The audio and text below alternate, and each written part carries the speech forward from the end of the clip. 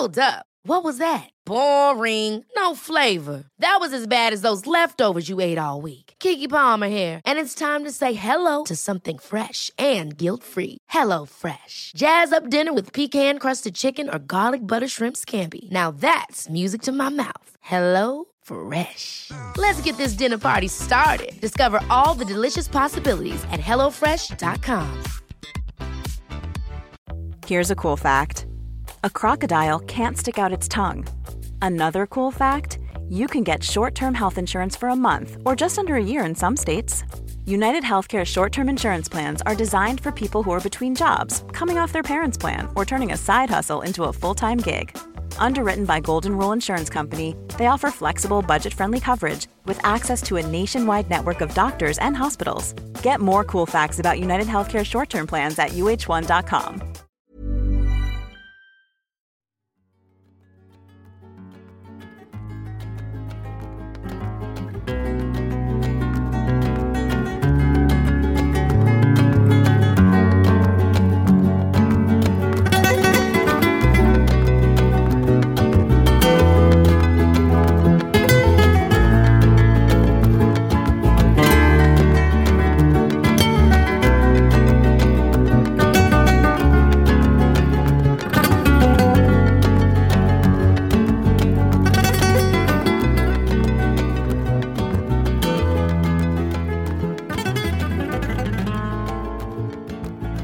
Hej Rigmor och alla lyssnare, välkomna till Sektpodden.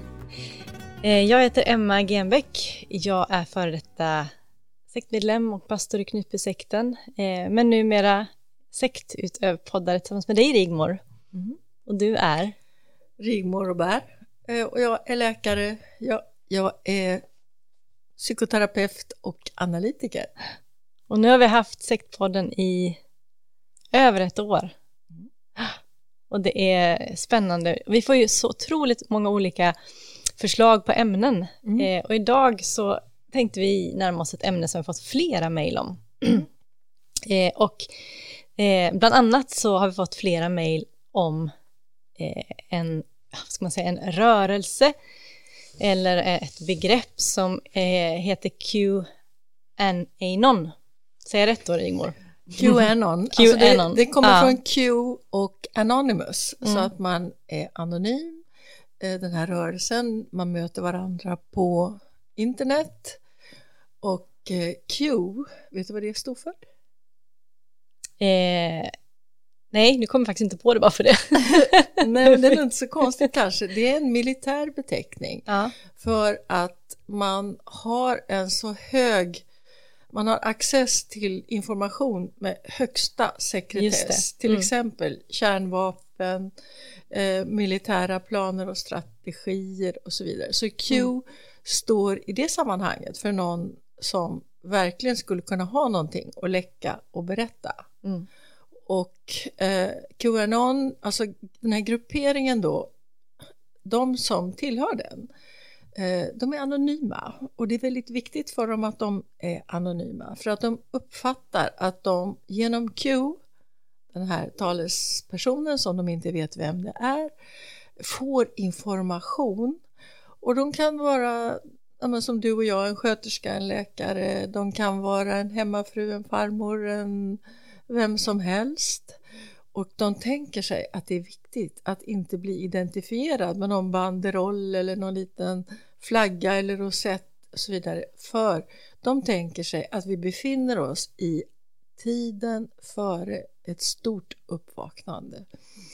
Och det stora uppvaknandet kommer att handla om att något som de kallar the deep state, och de tänker sig att det är en hemlig grupp av människor som liksom bortom synhåll för regering och allmänhet har onda avsikter och håller i trådar i världen, men att detta är på väg att avslöjas av vem? Q. Nej. Donald Trump. Ja, varför de inte? ser honom som en messias som kommer att ta strid mot den här ondskefulla, dolda gruppen av pedofiler, hemska personer som sitter sekter och liksom håller samman mot resten. Alltså det är ont mot gott, och den gode riddaren har de sett som Donald Trump, tro mig eller ej. Men då frågar jag bara, jag tänkte på stormningen av kongressen. Då blev ju det här QAnon, det blev ju känt utifrån den här bilden på den här mannen som utklädd som en typ shaman, eller vad man ska säga, med päls och... Han börjar kallas för QAnon-shamanen. Okay, han heter egentligen Jacob Chansley, en 33-årig kille. Just han som var, men det är inte han som är... Nej, han är inte Q. Nej, precis. Utan han är en av Q. Men han var ju du ser hur publicititeten är viktig. Jag menar, han med bar mage, tatuering och som horn på huvudet och den här pälsvästen han hade på sig. Han var ju på bild överallt. Ja. Det blir så spektakulärt. Men det går ju lite grann emot det här som jag tänkte, som du pratade om först, att de vill vara anonyma och inte ska visa sig eller ha något tecken eller någonting. Men han... Nu i samband med valet så var det dags att komma fram. De hade tänkt sig att när Trump förlorade valet så skulle det här miraklet ske. Han skulle stiga fram och visa att det var en felaktig, att han egentligen hade segrat i valet, och kände de sig som någon slags förtrupp i den här omvälvningen som de... Men vad händer då nu när Trump inte blev omvald, utan är han fortfarande Messias och räddaren för dem? Eller ja, det för en del grupper fortsätter bara. Och nu har ju Trump tydligen haft en liten stilla period med flytten ut ur Vita huset. Men vad jag förstår så har han samlat sina anhängare igen. Men just den här QAnon-shamanen Jacob Chansley, hans eget uppvaknande gick åt andra hållet. Så han kände sig sviken, och de uppfattade ju som att Trump hade hejat på dem och komma in och göra den här stormningen, Kapitolium. Men att de kände sig svikna, så att nu är han anklagad och kommer att dömas för de här brotten. Och då är han beredd, har han sagt i media, att liksom tala mot Trump. Och hade det blivit, nu blev Trump frikänd i den här riksrätten, men hade han inte blivit det så var den här shamanen beredd att gå emot, vittna mot honom. Ja, det är intressant. Nej, men när vi pratar om det så tänker jag ju på ett begrepp som är väl känt, och det är ju konspirationsteoretiker eller konspirationsteorier. För det kan man väl säga att det här verkligen är. Och då tänker jag, vi har ju fått frågor också om det faktiskt. Just en lyssnare som skrivit precis rätt upp och ner om konspirationsteorier och sekter har någonting gemensamt. Är det lika? Vad säger du om det? Jo, det finns verkligen beröringspunkter, och det finns olikheter. Därför att en konspirationsteori utgår ju från att det finns en kamp mellan ont och gott, precis som man gör i en sekt. Men om vi nu talar om en religiös sekt, för att det är klart, om vi pratar om en politisk sekt så kan en konspirationsteoretisk grupp vara en slags sekt. Men om vi pratar om religiösa grupper, vi har ju pratat så mycket om Knutby, då är skillnaden att man tänker sig den religiösa gruppen att det är mellan Gud och himmelska makter och djävulen och osynliga mörka makter, så att det är inte i första hand mänskliga. Just det. Det är där det skiljer sig liksom. Ja, där skiljer det sig. Men annars är tänkesättet väldigt likt. Att gruppen, vare sig det är en sekt eller en konspirationsteoretisk grupp, så tänker de sig att de är en slags, de vet någonting i förväg som omvärlden ännu inte har förstått eller ännu inte är mogen att förstå. Och de väntar på den här stora apokalyptiska förändringen när alla kommer att få se att själva har de blivit kallade kanske för foliehattar och så vidare. Men då kommer världen, så man liksom är i väntan på något stort avslöjande. Men det tycker jag är intressant, just det där som du säger, därför att när jag läste på om det här lite granna så hittar jag jättemånga beröringspunkter med vad jag har upplevt i Knutby. Det är samma... Berätta. Ja, men du har redan nämnt flera saker utav dem. Dels det här med att det finns en Messias, en räddare. Dels att man har en apokalyps, det ska ta slut. Ja. Liksom. Förändring. En stor förändring. Och sen just det här att man vet att det är en grupp som vet någonting som andra inte vet. Och man har på något sätt en slags överjordisk kunskap. I det här fallet är det inte en himmelsk kunskap då, utan då är det en kunskap i någonting som är hemligt och information som ingen annan har. Och att man liksom är beredd på, tänker jag också, motstånd. Det är inte en bekräftelse på att man är på fel väg, utan det är snarare en bekräftelse på att man är på rätt väg. Och sen tänker jag också på det här med att man väntar på en slags drabbning och en strid mellan gott och ont. För det är också någonting som är väldigt religiöst betingat, men som också finns här. Och sen tänker jag också på det här att man har en tillhörighet. Att man tillhör liksom en grupp som vet någonting. Man är en del av någonting större, och man är med om att få göra någonting för mänskligheten. Liksom. Och det är väldigt likt, tänker jag i alla fall. Verkligen. Ja. Och om vi pratar om socialpsykologernas definition av en sekt, så brukar ju de säga att det är en socialt extrem miljö. Alltså man kanske lever på ett... Det behöver inte de här QAnon-anhängarna göra. De ska ju leva sina vanliga liv. Men också att man har det här ett spänt eller motsatt förhållande till samhället i övrigt. Det är det du antyder, att vi vet något som ni andra inte vet. Och vi håller ihop och vi kommer att få rätt till slut. Så det är en blandning mellan att man drar sig undan och är lite skamsen. Det är inget kul när omgivningen kallar en för sektmedlem eller foliehatt eller något annat. Men sen hemligen i den egna gruppen så känner man, vi vet något och de kommer att få se. Ja, jag tänker också att det är nästan så att det kanske är så att det är lite ett pris man får betala för det här viktiga som man får vara med om. Då får man liksom betala priset av att bli kallad kanske tokig eller foliehatt eller sektmedlem eller religiös tok eller vad det nu kan vara för någonting. Och då är man liksom på något sätt beredd att göra det för det stora och det goda och det man ska vara en del av, tänker jag. Det här begreppet foliehatt. Var kommer det ifrån? Ja, det är verkligen ett det tycker jag är lite roligt att berätta. Ja, var det kommer ifrån? Ja. Jo, det kommer faktiskt ifrån en medlem av den kända eller inflytelserika Huxley-familjen i England. Nämligen Julian Huxley. Och han skrev en science fiction-berättelse 1927. Och den heter The Tissue Culture King. Tissue Culture King. Och då, i den berättelsen alltså, så hade de här personerna i berättelsen en metallklädd hjälm. Och det var den som skyddade mot de som kunde läsa tankar.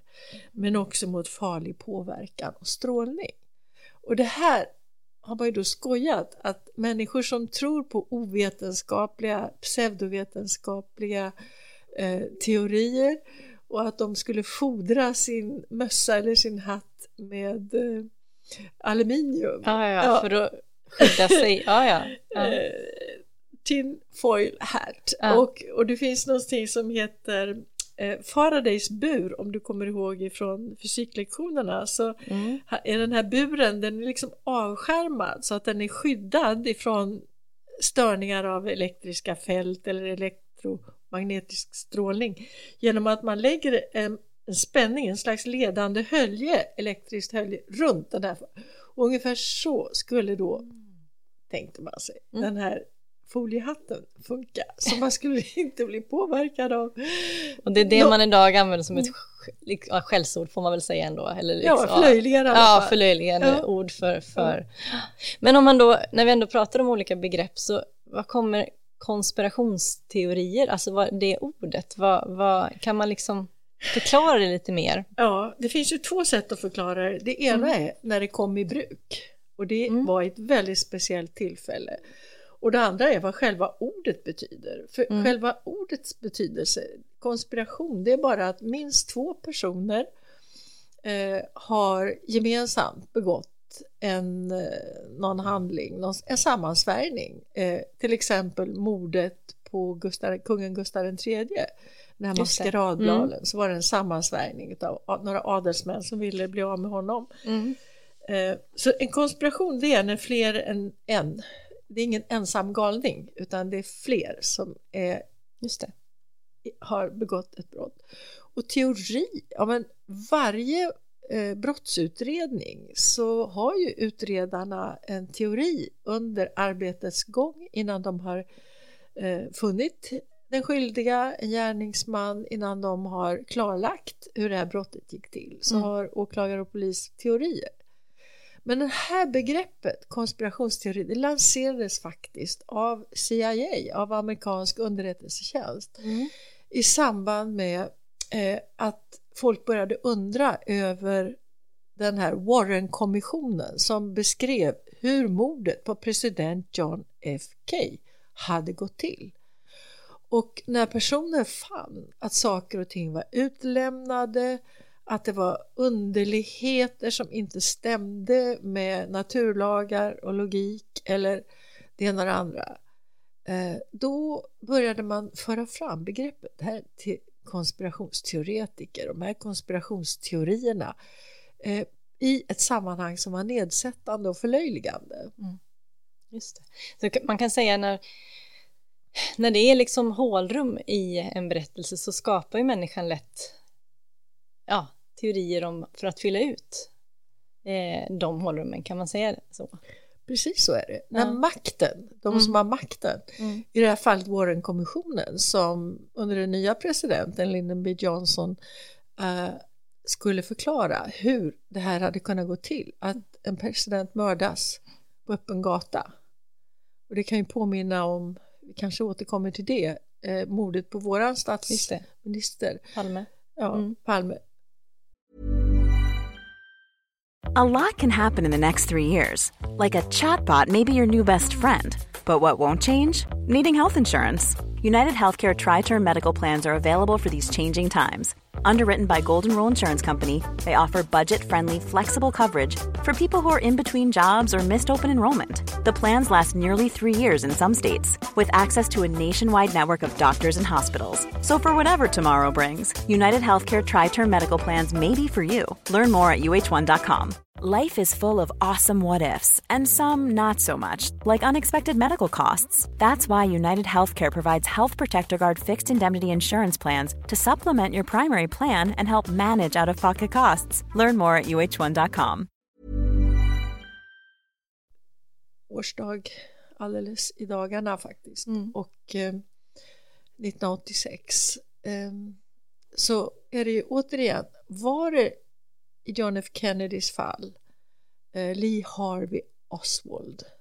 Han nekade ju till att han hade skjutit presidenten, men innan det han blev någon rättegång så blev han själv mördad inför pressens, medias kameror av en annan man som sen i sin tur dog. Och då har man velat säga att men det var en ensam galning. Och de som säger det kan det inte ha varit, då kallar man dem konspirationsteoretiker. Under en lång period så ville man från myndigheternas sida säga det var Christer Pettersson som mördade Palme, en ensam galning, missbrukare. Och sen gick det vidare och så avfärdades det och han är död. Men nu fick vi till mångas förundran för snart ett år sedan Palme-åklagaren Christer Pettersson att det var en annan ensam tok. Just det. Men nu har faktiskt en grupp väldigt meriterade forskare, utredare, kunniga författare runt Palmemordet i Dagens Nyheter gått samman och krävt att riksåklagaren tar upp det här igen. Bland annat därför att den här mannen, Skandiamannen som han kallas, Engström, han har blivit utpekad efter sin död utan bevis. Och det var inte ens någon advokat eller någon som förde hans talan, utan han blev bara utpekad som att han ska vara det. Och då säger man att det stämmer inte med hur det går till i ett rättssäkert samhälle. Just det. Vi får se fortsättningen. Nej, jag tänker också, kan det vara så att en anledning till att man skapar konspirationsteorier eller att konspirationsteorier bubblar upp är för att människan också är, jag menar, att det finns en rädsla och en oro för vart världen är på väg och man vill ha svar och man vill hitta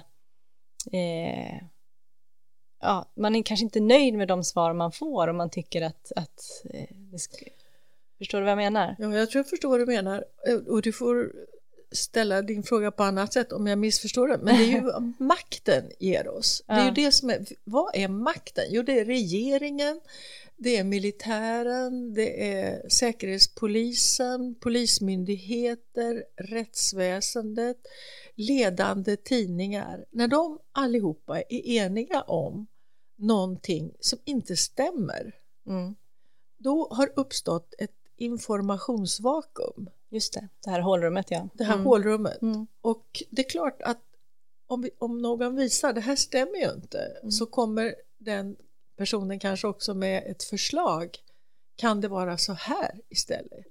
Vi har det andra exemplet som också är aktuellt i Sverige och det är Estonia-katastrofen. Det är verkligen aktuellt. Har varit nu, Och då var det också väldigt märkligt därför att då var det ju som att först så sa staten, myndigheten, haverikommissionen att nej, vi ska inte ta upp de drunknades, de dödas kroppar. Jo, men vi vill göra det, sa dykarna som var nere då primärt. Varför får vi inte ta upp dem? Och då sa man till oss, allmänheten, nej, det är för jobbigt för dykarna, för det är för svårt för dem. Och sen var det väldigt konstigt med den här haveriutredningen, därför det var ju ett antal överlevande som hade varit ombord. Ingen av dem blev hörd. Och då frågade ju i alla fall jag, men varför frågade ni inte vad de såg? Vad var? Nej, de var för chockade så det skulle vara traumatiskt att bli förhörda. De vill ju berätta. Och sen kom ju då en och annan ändå och sa, så jag visste om att passagerare som hade överlevt hade sett att det var militära transporter. Nej, det var en konspirationsteori. Det var det ju inte alls fråga om. Absolut inte. Men 10 år senare så sa man, jo, det var transport av militärt material.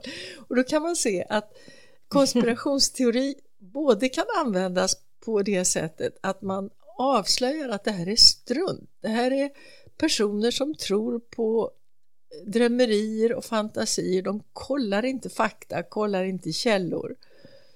Men det kan ju också användas som att avfärda ett faktiskt avslöjande.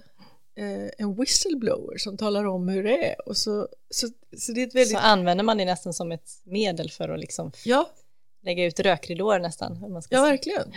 Och avfärda någonting som... Så att det är ett intressant... Det är otroligt svårt för oss i allmänheten att veta, tänker jag, vad som är vad. Om man inte är intresserad och börjar faktagranska så kan man ju inte veta. Nej. Men om man blir intresserad så skulle jag föreslå att hellre än att börja tro för att min kompis tror eller den där personen i tv har så fina ögon och verkar så trovärdig, att man kollar källorna. Varifrån kommer uppgifterna? Vad säger de som ställer sig emot? Hur kan jag väga? Så att man liksom tar ett eget ansvar för den information man anammar, tänker jag. Ja, det är väl jätteviktigt. Men tillbaka till det där med rädsla, så jag tänkte faktiskt på ett mejl vi har fått. När det gällde just det. Och då är det så här. En kvinna som skriver: många, både kristna och icke-kristna, varnar nu för vaccin, 5G, världsregering, vilddjurets märke och så vidare. Jag vill inte ta in, men det skaver. Tänk om det ändå ligger något i detta. Så brottas jag och tänker att vår tid är svår. Ena sidan är anklagad för konspirationsteorier och den andra anklagas för dold agenda.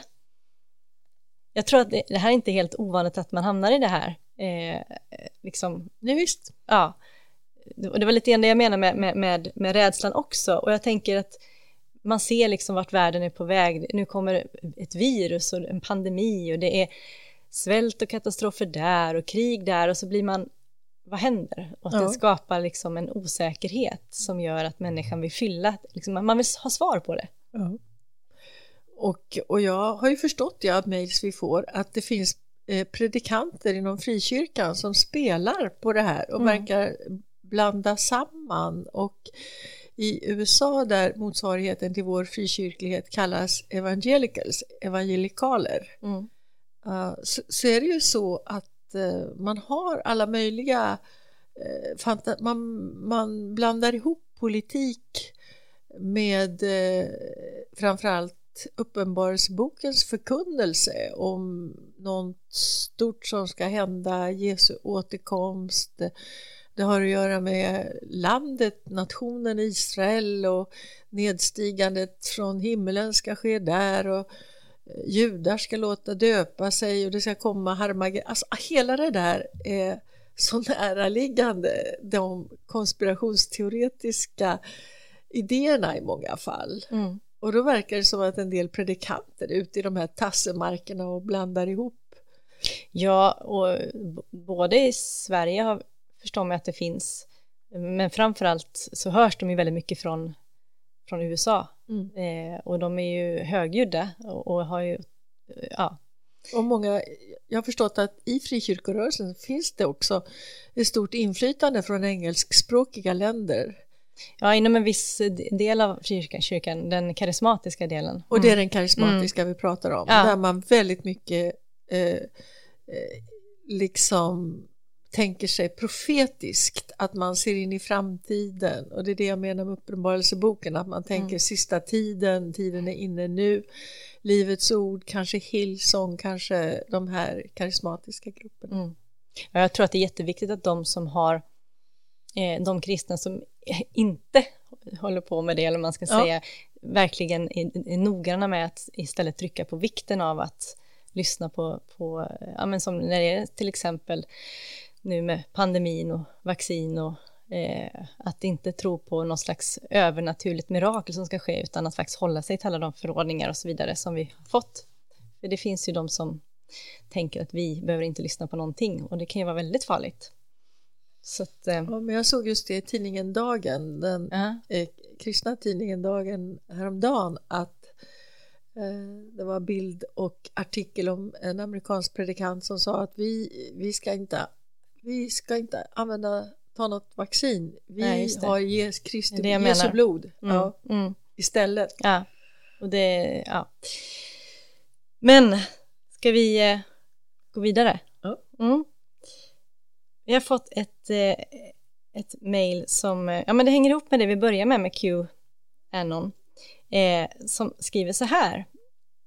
Jag skulle gärna höra er analys av Sophie Zoe Gayrids, nu vet jag inte om jag säger rätt här, men hennes efternamn, retorik och budskap om det onda och goda. Det onda är kabbalen, eller på svenska kabbala, vilket för mig var en okänd rörelse. Det goda är något hon kallar för Q och har koppling till Trump. Och det var ju det här vi var inne på förut. Men jag vet att du har lite tankar om det här med kabbala och kabbalen. Ja, verkligen. Det är en sammanblandning, ett missförstånd som vi ska reda ut. Ja. För kabbala, det är en judisk ockult mystisk tradition med symbolik, siffersymbolik och så vidare, och har det är ungefär som motsvarar den kristna gnostiska rörelsen, medan ordet kabbal det står för en dold eller obekant grupp som är förutomstående dold då, men som har sammankomster och som är faktiskt en sammansvärjning, en slags konspiration, men de drivs av ett eget intresse, gemensamt intresse och avsikter som vi inte känner till, men de är inte välsinnade. Och ett exempel nyligen på en kaball, hur det användes, det var ju när Katarina Frostenson, före detta akademiledamot, när hon i de här 2 böckerna om sin tid när maken blev dömd för sexuella övergrepp. Jean-Claude Arnault. Jean-Claude Arnault, precis. Så har hon skrivit en bok som heter K och en bok sen som heter F. Och där kallar hon framförallt kvinnor som har anmält, kvinnor i MeToo-rörelsen som anmälde Jean-Claude Arnault och så vidare, för en kaball som är ute för att skada en sammansvärjning helt enkelt. Ja, eller en grupp som lite jobbar med egna agendor liksom. Ja, de jobbar, det kanske inte just en sammansvärjning på det viset, men en kaball är liksom en grupp som är aktiv och har en gemensam och som har ett stort inflytande. Intressant. Ja, men om jag fortsätter med det här mejlet som vi fått det, så du har varit inne på den lite grann innan, men nu har inte jag, man har inte hört allt som sägs, men jag förstår ju på de här mejlen vi får att det är faktiskt många som ändå lyssnar på de här människorna som är på YouTube-kanaler och på poddar eller Facebook och vad det nu kan vara för någonting. Och jag har lite citat ifrån den här kvinnan som heter Zoe då, som hon nämner här, där hon säger till exempel så här: jag tror att hela historien om kabbalen, säger hon då, och deras hemskheter kommer att uppdagas var eftersom. Och sen säger hon så här: bakom kulisserna för coronaviruset, den mörka sidan har kontrollerat massorna allt för länge, vilket har bidragit till hur världen ser ut idag, med krig, miljöförstöring, sjukdom, fattigdom, trafficking etc. Och kabbalan har motarbetat Trump från dag 1. Vi får se om vi behöver gå in i en så kallad tystnad, som betyder att de goda stänger ner internet och telefon och eventuellt elen. Ja, det är sånt här som bland annat sägs. Det jag tänkte på här, det var ju det vi pratade om förut med rädslan. För när de tar upp just sådana saker som med krig, miljöförstöring, sjukdom, fattigdom, det är sånt där som på något sätt berör människor och skapar verkligen oro. Ja, men det var också väldigt obehagligt det där sista. Att man ska stänga av all information. Jag menar, det är sant att på internet kan du hitta vad som helst. Men så du måste liksom ta in information med urskiljning.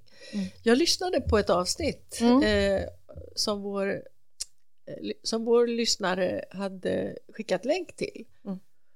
Och det var alldeles uppenbart att det är en sak som gör att den här kvinnan får räknas som en konspirationsteoretiker. Och det hon anger aldrig källan. Nej, där är vi igen. Ja, det är bara att fråga: var har du fått den här informationen?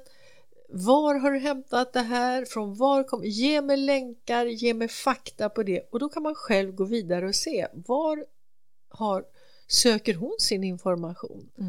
Eller vill man tro på henne som en sån här uppenbarelseprofet, att allt det här nedstiger i hennes huvud från ovan?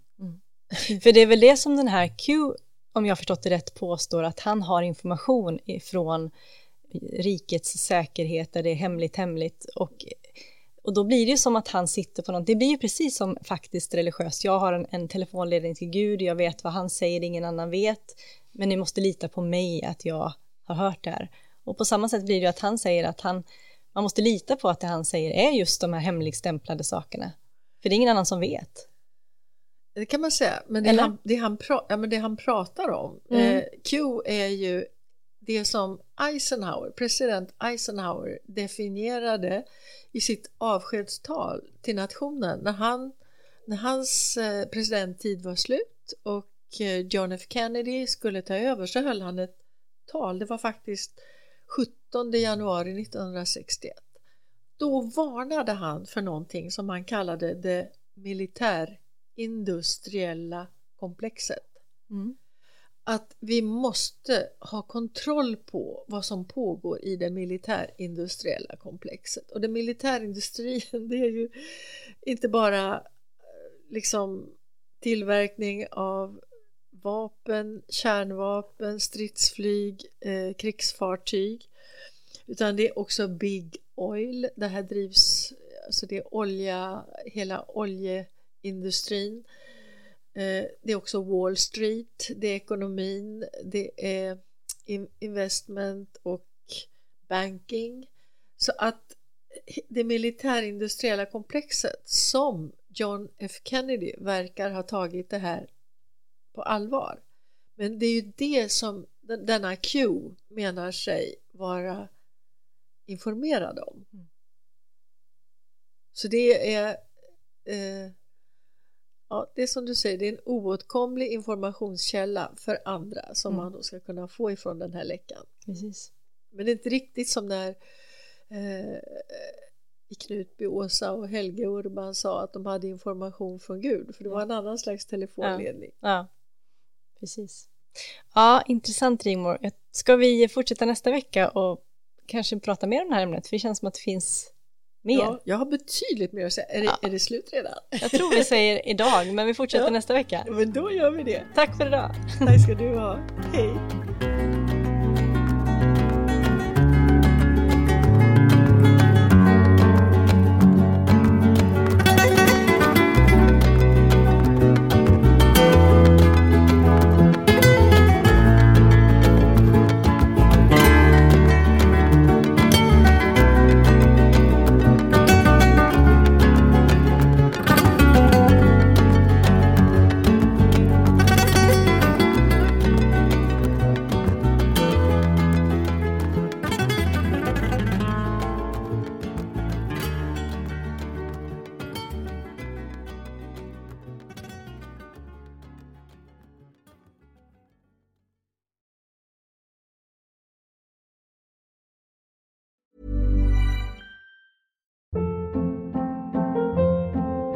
Hold up. What was that? Boring. No flavor. That was as bad as those leftovers you ate all week. Keke Palmer here, and it's time to say hello to something fresh and guilt-free. Hello Fresh. Jazz up dinner with pecan-crusted chicken or garlic butter shrimp scampi. Now that's music to my mouth. Hello Fresh. Let's get this dinner party started. Discover all the delicious possibilities at hellofresh.com. Hey, it's Paige DeSorbo from Giggly Squad. High quality fashion without the price tag. Say hello to Quince. I'm snagging high-end essentials like cozy cashmere sweaters, sleek leather jackets, fine jewelry, and so much more. With Quince being 50 to 80% less than similar brands. And they partner with factories that prioritize safe, ethical, and responsible manufacturing. I love that. Luxury quality within reach. Go to quince.com/style to get free shipping and 365-day returns on your next order. Quince.com/style.